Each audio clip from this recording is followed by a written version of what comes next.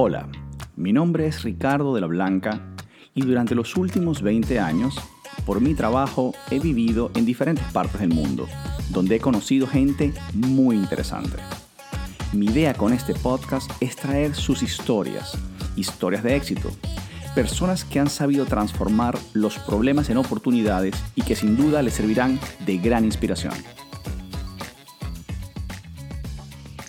Charo Lucchetti, qué orgullo, qué felicidad tenerte en estas entrevistas que, como sabes, están buscando al final del día mostrar otra cara a la gente, que dejen esa mirada pesimista y ese sentir como que se va a acabar el mundo y que al contrario, que vean en personas que admiramos como tú, medallista olímpica, imagínate Argentina, una belleza, todas las cosas que has tenido que vivir y a veces los retos que, como te digo, más de una vez habrás sentido como que no vaya a ser posible, este sí es el final, y sin embargo, con valentía, con trabajo, siempre se logran las cosas. Así que te doy las gracias nuevamente, de verdad que me encanta tenerte acá y por favor cuéntanos tu historia. Este, bueno, capaz, si tengo que ir muy para atrás, en realidad, sí, obviamente como deportista de alto rendimiento he tenido muchos retos. También tengo la suerte, en realidad, bueno, por elección de jugar un deporte en equipo, donde los retos por ahí a veces se resultan un poco más, eh, no sé si fáciles, pero uno está más acompañado, ¿no? Para enfrentarlos. Eso es lo que tiene bueno jugar un deporte en equipo, en poder apoyarse en otros y no ser uno solo el que empuja. Pero bueno, a nivel personal, si pienso por ahí lo más cercano que tengo o el momento más duro que me tocó atravesar en mi carrera, fue una lesión muy cerca de un torneo importante que era el Juego Olímpico. Wow. Nosotros estábamos de gira en Nueva Zelanda, eh, era el 2012, ya era el año olímpico, estábamos en el mes de marzo, el Juego Olímpico era a fines de julio, y estábamos en una gira de preparación, de entrenamiento, no era un torneo oficial, jugando unos test match con Australia y Nueva Zelanda, y en uno de los partidos de Nueva Zelanda, en una jugada desafortunada, se me cae el arquero encima y me rompo los ligamentos cruzados. ¿Y qué edad Esto fue, tenías? yo tenía, y fue en el 2012, hoy tengo 35, estamos en 2020, 8 años atrás. Okay. Sí, ya hace bastante. Pero bueno, nada, eran los juegos como que esperados por mí a nivel personal, porque yo ya había tenido mi primera edición de Juego Olímpico en el 2008 en Beijing, pero era una de las más jóvenes del equipo, no tenía tantos minutos en cancha, era más de acompañar, no era tan protagonista, y para el 2012 yo me esperaba unos juegos como con más minutos en cancha, siendo Claro, titular, pudiendo, nada, tener más tiempo, que es lo que cualquier jugador quiere, ¿no? Como que estar más claro. tiempo en cancha, o por ahí no, estaba más madura también, más grande, entonces sentía que a nivel deportivo los iba a disfrutar más. Así que nada, cuando en el 2012, en marzo, tengo esta lesión, que en realidad me hice los estudios ahí mismo en Nueva Zelanda y ahí mismo al día siguiente me llevaron a hacer estudios, y yo no había tenido tanto dolor. Sí, en el momento que me rompí, pero en las horas posteriores no tuve tanto dolor. Entonces como que no me esperaba algo tan grave. No estaba mentalizada para algo tan grave. Y cuando me dieron el resultado de los estudios tenía ligamentos rotos, algo de meniscos, bueno, tenía la rodilla hecha pelota. Y si contaba los meses que quedaban para el Juego Olímpico, No te daba. no llegaba, o sea, estaba totalmente fuera de carrera. Entonces, eh, nada, fue la noticia como bastante dura, porque para un deportista de alto rendimiento el Juego Claro. Olímpico es como el sueño máximo. Y bueno, nada, volví a Argentina ahí nomás, al día siguiente el equipo se quedó allá en Nueva Zelanda, yo me volví a Argentina y programé fecha de operación, me operé ahí a los pocos días de llegar con un médico que me dio mucha confianza, que me hizo una propuesta quirúrgica, no sé si nueva o distinta, pero para mí era una solución, porque me proponía operarme y correr el riesgo de estar en 4 meses en cancha de vuelta, con una rehabilitación intensa, donde estás todos los días. Mi casa era como un consultorio, tenía todos los aparatos, estaba todo el día en kinesiología, todo el día haciendo ejercicios, y bueno, nada, ese camino al Juego Olímpico lo recuerdo que fueron 4 meses muy duros. Y lo que decía y rescataba como importante de tener el apoyo de un equipo es que, bueno, Obviamente tuvo muchos momentos de debilidad, donde quería tirar la toalla, por decir de alguna manera, donde quería bajarme del barco porque yo no entrenaba con el equipo, entrenaba siempre diferenciado, hacía muy poquitas cosas, el equipo estaba a 2 meses de viajar al Juego Olímpico, o sea que ya estaban a un nivel de Hasta exigencia y de coordinación, de entrenamiento, todo, claro. sí, altísimo, ellas entrenaban muchísimo, y yo iba muy de a poquito, corría, hacía ejercicios que, nada, la cabeza, viste, la ansiedad te gana a veces, y yo veía que el equipo iba a un ritmo rapidísimo y yo iba a dos. Y a veces me desmotivaba. Encima, nosotras hemos hecho preparaciones donde hemos ido a la pileta, hemos ido a la pista, hemos hecho cosas muy diferentes a lo que es estar en la cancha con palo y bocha. Y me acuerdo que un día en la pileta estaba nadando, con una profe muy exigente también, estábamos todo el equipo nadando y yo ya me había podido insertar o meter en algunas actividades que hacía el equipo, o sea que en algunos momentos me podía meter y eso anímicamente me Claro. levantaba, ¿no? Porque veía que, bueno, entrenaba, ya no estaba tan sola, pero me acuerdo que ese día en la pileta nadábamos con gorro, antiparras, todo, y yo lloraba por abajo, por adentro de las antiparras, yo nadaba llorando porque no daba más. Pero Ah, nada más también de la frustración, de decir tipo, no llego, no llego, no llego, no llego. Y me acuerdo que me salí de la pileta, me salí medio enojada, triste, frustrada, no sé qué sentía, pero me salí de la pileta y me fui a sentar como listo, me rindo. Y esos son los momentos donde digo, bueno, de vuelta, al jugar un deporte en equipo se me acercó la entrenadora en ese momento, después las chicas por ahí si veían que no podía más me decían, ya está, andate a tu casa, hoy descansá, no pasa nada, como que tenés nuestro apoyo. Eh, bueno, nada, esas cosas son reconfortantes, así que esos meses fueron duros, pero finalmente pude viajar, o sea, el cuerpo técnico me llevó igual, no, yo no estaba en un 100%, estaba en un 60%, para mi gusto un 60%, casi un 70%, pero no estaba 100%.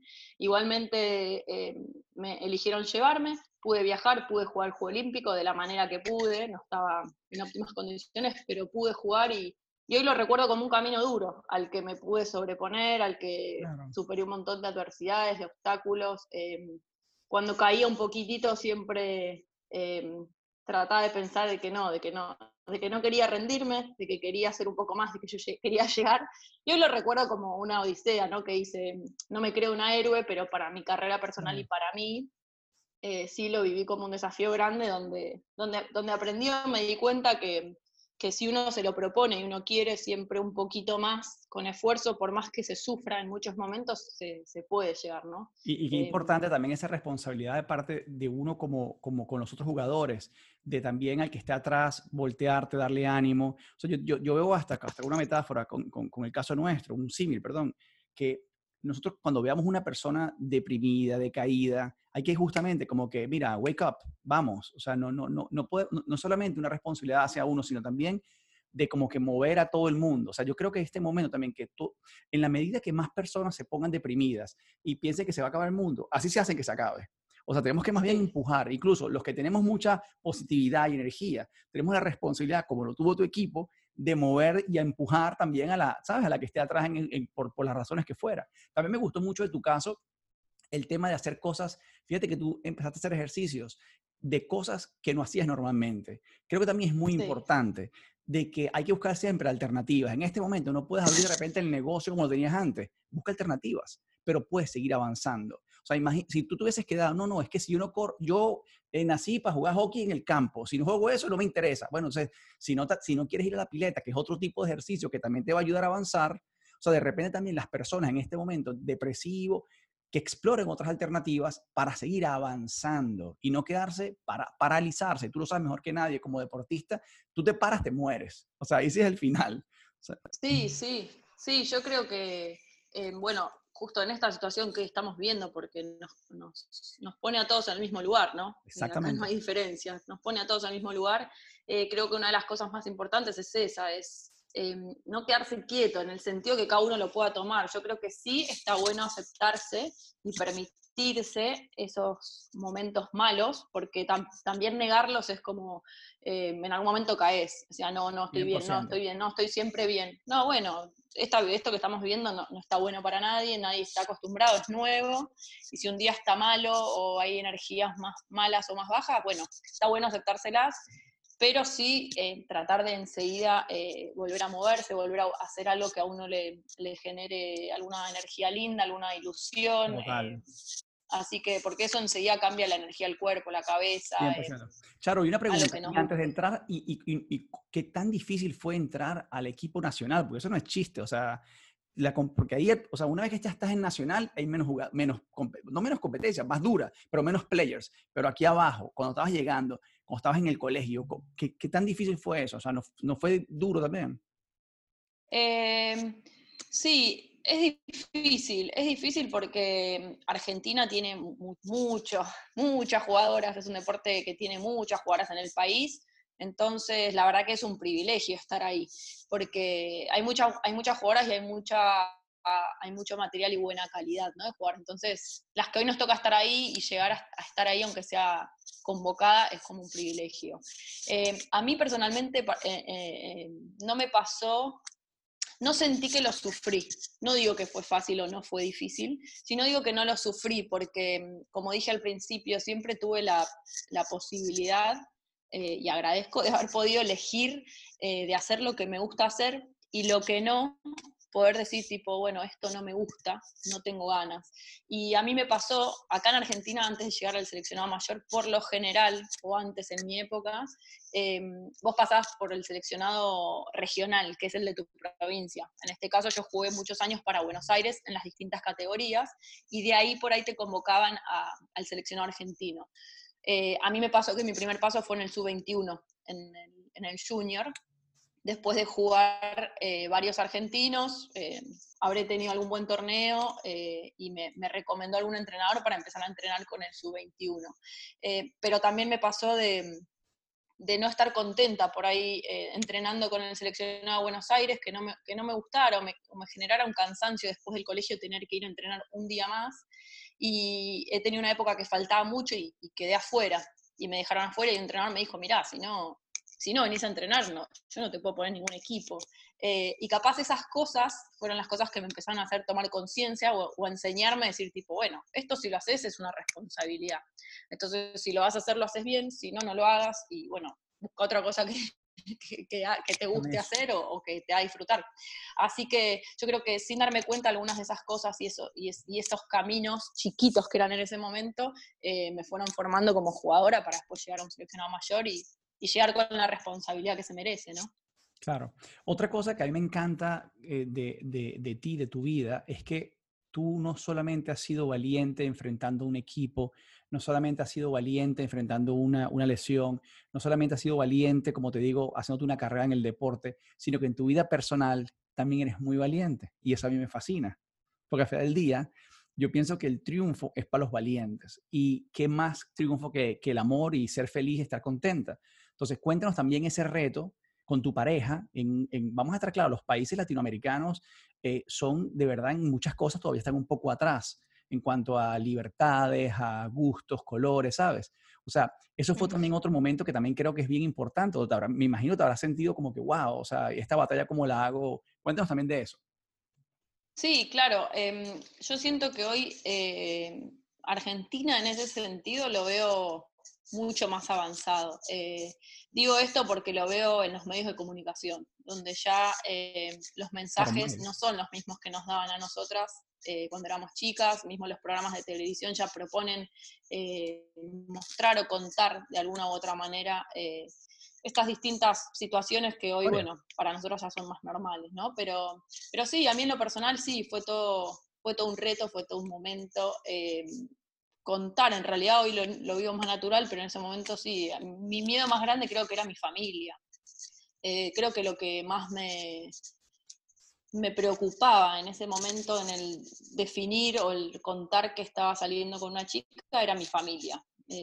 Si lo pienso ahora, era lo que más miedo me daba, es decir, cómo van a reaccionar. De ahí para afuera, sí, lo pensaba, pero la verdad que me da un poco lo mismo, Qué lo que bueno. pensaran los Como de debe ser. afuera. Sí, sí, capaz que eso en algún punto me hizo estar más tranquila, pero no, sí, o sea, esto no fue tan fácil hasta que lo pude decir, y las Claro. primeras dos personas con las que hablé fueron mi mamá y mi hermana, que me invitaron a un almuerzo y bueno, y ahí ellas me sacaron el tema y pude hablar y creo Qué bueno. que sí, creo que fue muy, agradezco, ¿no? De que mi familia me haya acompañado en eso, porque también conozco casos donde, bueno, se pone más difícil y si Claro. los seres queridos más cercanos no acompañan, creo que por más que uno tenga una elección sexual en este caso, no creo que la pueda disfrutar o vivir Sí. como con libertad y con alegría. Con Entonces plenitud, yo eso, absolutamente. Te nada. digo, el otro día me estaba hablando de una entrevista con es un amigo que vive entre Nueva York y Rusia, es un creativo, un artista, ¿no? Y ya estamos hablando de qué es amor, ¿no? Y yo de verdad pienso que no hay un arma más poderoso que el amor y sinceramente no tiene ni medio sentido. Con lo corta que es nuestra vida, no vivir enamorados, sinceramente. Es lo más divino del planeta y vivir el amor además a plenitud. O sea, yo te soy sincero, yo me divorcié, por ejemplo, y yo amé increíblemente a mi primera esposa, pero en el momento que eso cambió, pues yo decidí, ¿sabes? Como que move forward. Y creo que, aunque es doloroso, aunque yo lloré como una perra por un año, porque es así también, aunque uno lo deja, ¿sabes? Pero creo Sí. que al final del día es bueno para todos. Y yo creo que el siempre perseguir ese amor, y sea el que sea, hombre, mujer, perro, gato, lo que sea, no importa, pero creo que es lo que es una de las cosas que más merecemos en esta vida.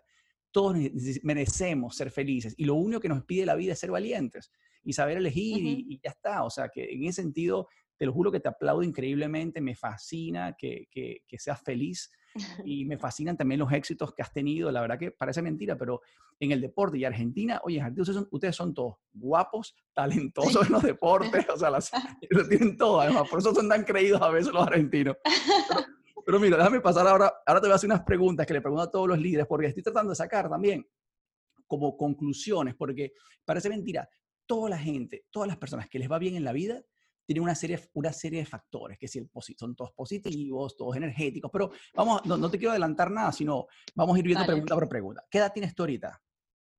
Ahora 35. 35. ¿Tú te recuerdas? Yo sé que lo tuyo es deporte, pero tú en algún momento de tu vida hiciste algo de dinero, o sea, que cuando hiciste el primer negocito, que vendiste algo, o sea, ¿tuviste algún interés por vender algo cuando eras chiquita o lo tuyo fue deporte? O veámoslo al revés, en el tema del deporte, ¿cuándo fue la primera vez que tú agarraste un palo de hockey y empezaste a jugar? Em, no, mi primer palo me lo compraron mis papás, con mucho Sí. esfuerzo, pero ahora cuando vos ibas hablando y me ibas haciendo la pregunta, se me vino a la cabeza que yo de chiquita era muy de ponerme un objetivo cuando quería comprarme algo, ¿no? Era muy de ahorrar porque tenía, no sé, me acuerdo que creo que me compré mi primera bici. No sé si con un poquito de ayuda de mis papás, pero me acuerdo Pero eso es que increíble. quería una bici, quería una bici y tenía muy claro cuál y creo que ahorré. En ese momento era accesible por ahí comprarse una O bici, ¿no? sea, Y me la pero compré. eso que me estás diciendo es increíble. Eso es otra cosa que hacen todos los líderes. Ellos se ponen metas y se mantienen concentrados hasta que lo logran. Así como tú ese montón de meses ahí en tu entrenamiento para lograr estar y lo lograste, pues lo mismo. Quisiste una bicicleta y lo lograste. ¿Qué edad tenías cuando te guaste la bicicleta? No sé, 10, 11 habré ¡Qué tenido, 12 belleza! como ¡Qué mucho. belleza! Todos los Sí, líderes pero me recuerdo que era así, siempre fui muy así, muy quiero esto y cuando quiero algo lo quiero y me compenetro demasiado en eso. pero ese es un factor de éxito. Eso es lo que hace a la gente exitosa. Los que nos estén escuchando, si una vez que se propongan una cosa, concéntrense y hagan la tarea. Porque esa es otra. There is no free lunch. Es mentira que tú no hiciste sacrificios para llegar al partido. Es mentira que tú no ahorraste dinero y te dejaste de comer otras cosas o unos dulces o lo que fuera para comprar tu bicicleta, pero la tuviste. O sea, No, sí, por supuesto. en la vida Son nadie. esfuerzos que en distinta escala, bueno, son para lograr objetivos, ¿no? Exactamente, o sea, pero me encanta eso. Para lograr algo van a tener que pagar con esfuerzo, con tiempo. Es así, no, there is no free lunch. Otra pregunta, y me encantó esa de la bicicleta, qué interesante. ¿Cuál fue tu mayor fracaso?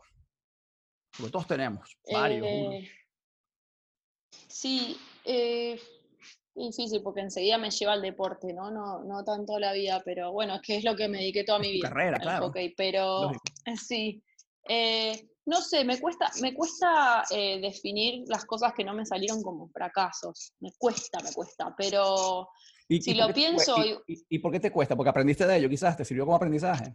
sí, porque siento que las veces que las cosas no me salieron como quise, siempre hay algo cuando uno se analiza en frío, o sea, lo primero que te queda cuando algo no te salió como querías es tipo, fracasé, listo, chau, soy mala en esto, soy una burra, esto no me sale. Pero creo que si uno piensa en frío, siempre encuentra algún motivo o alguna explicación de por qué eso no salió, o capaz no sale como lo querías, tipo, tuve un poco de miedo en mandarme a hacerlo como quería, y bueno, entonces no salió, pero es tipo, no, fracasé. No, capaz hay algo que no te permitió desarrollarlo como querías.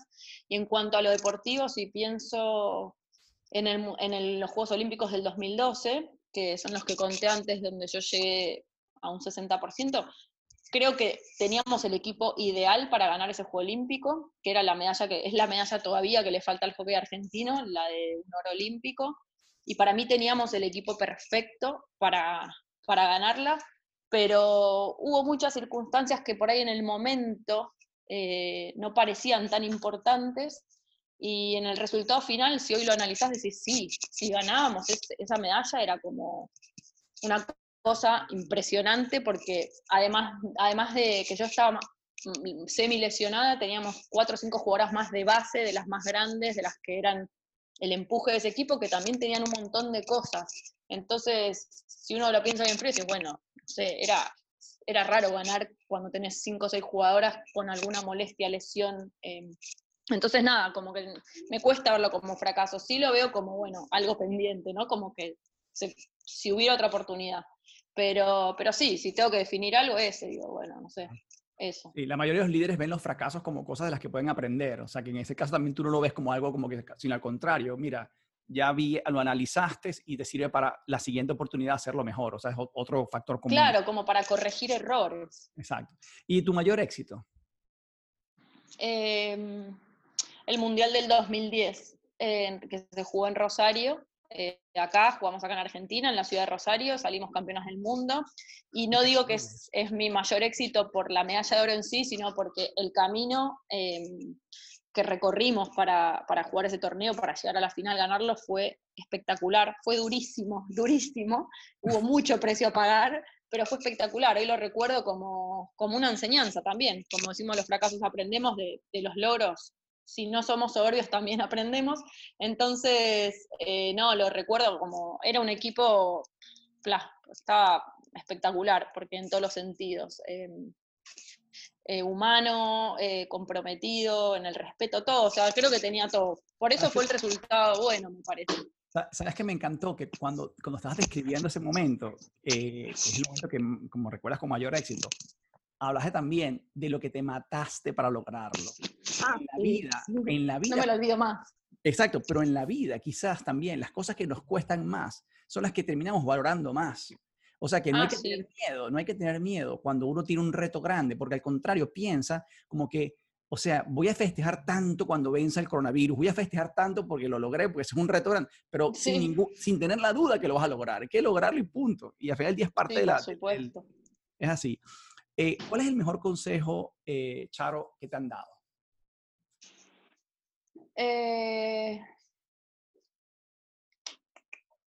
Qué bueno, un consejo que me hayan dado.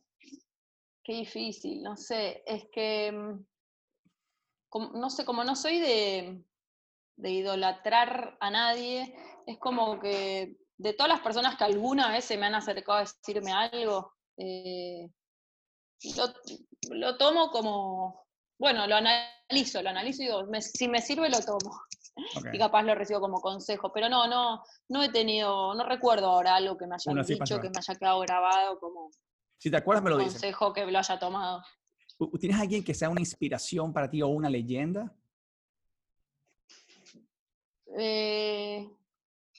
No, la verdad que no. A mis papás siempre los pongo en ese lugar porque, qué sé yo, nunca me faltó nada. No hemos, sí, o sea, como montones de familias por ahí, hemos tenido distintas situaciones. Somos 4 hijos, mis papás, y digo, bueno, qué sé yo, les debe haber costado un montón darnos todo lo que necesitamos.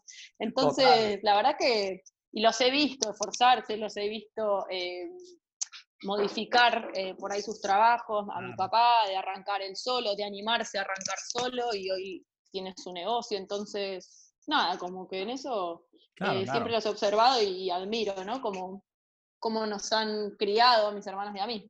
Charo, en tu caso, obviamente esto aplica más a los presidentes y ejecutivos, pero que no hacen tanto ejercicio. Pero en tu caso, ¿cuántos días haces ejercicio?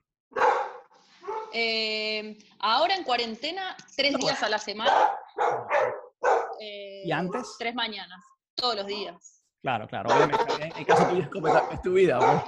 ¿Comida Sí, sí, sana? sí, ahora. ¿Comida ¿Cómo? sana? ¿Comida sana? Sí, sí, sí, porque lo aprendí eso también. El alto rendimiento me llevó a aprender a comer, en realidad, a comer lo que necesito, y aprendí que de esa manera también rindo mejor. Es toda una cultura, ¿no? El alto rendimiento no es solamente entrenar y ganar o no ganar. Claro. ¿Y Ahí a qué está hora te mi acuestas perro, a ¿no? dormir? Saru, se lo escucha a él, ¿o no? No pasa nada, pues yo también tengo dos perritos, no te preocupes. Vení, vení, vení. Se volvió loco. Bueno. Ok, ¿a qué hora te acuestas a dormir? En general, sí, no más de la medianoche. Tengo días que por ahí me acuesto un poquito más tarde porque el club acá nos hace acostarnos muy tarde. Yo juego en el seleccionado, pero además entreno para mi club, que acá el hockey es sumamente amateur, y se entrena 3 veces a la semana y se termina muy tarde. Entonces a veces un poquito más de la medianoche y al otro día de la mañana ya estoy entrenando de vuelta, Wow. pero trato de poder tener unas buenas horas de descanso. Sí, porque la siguiente pregunta es, ¿a qué hora te levantas normalmente? En una vida normal a las 7 de la mañana Ok, ok, para ok. ir a O sea, entrenar. perfecto. ¿Tienes algún libro que recomendarías o algo que, o sea, no tienes ningún libro particular que hayas leído, que te recomiendan? No, no soy una grande lectora, soy más del cine. Me gustan mucho el cine y las películas. Y qué No película? tanto. Recomiéndanos una.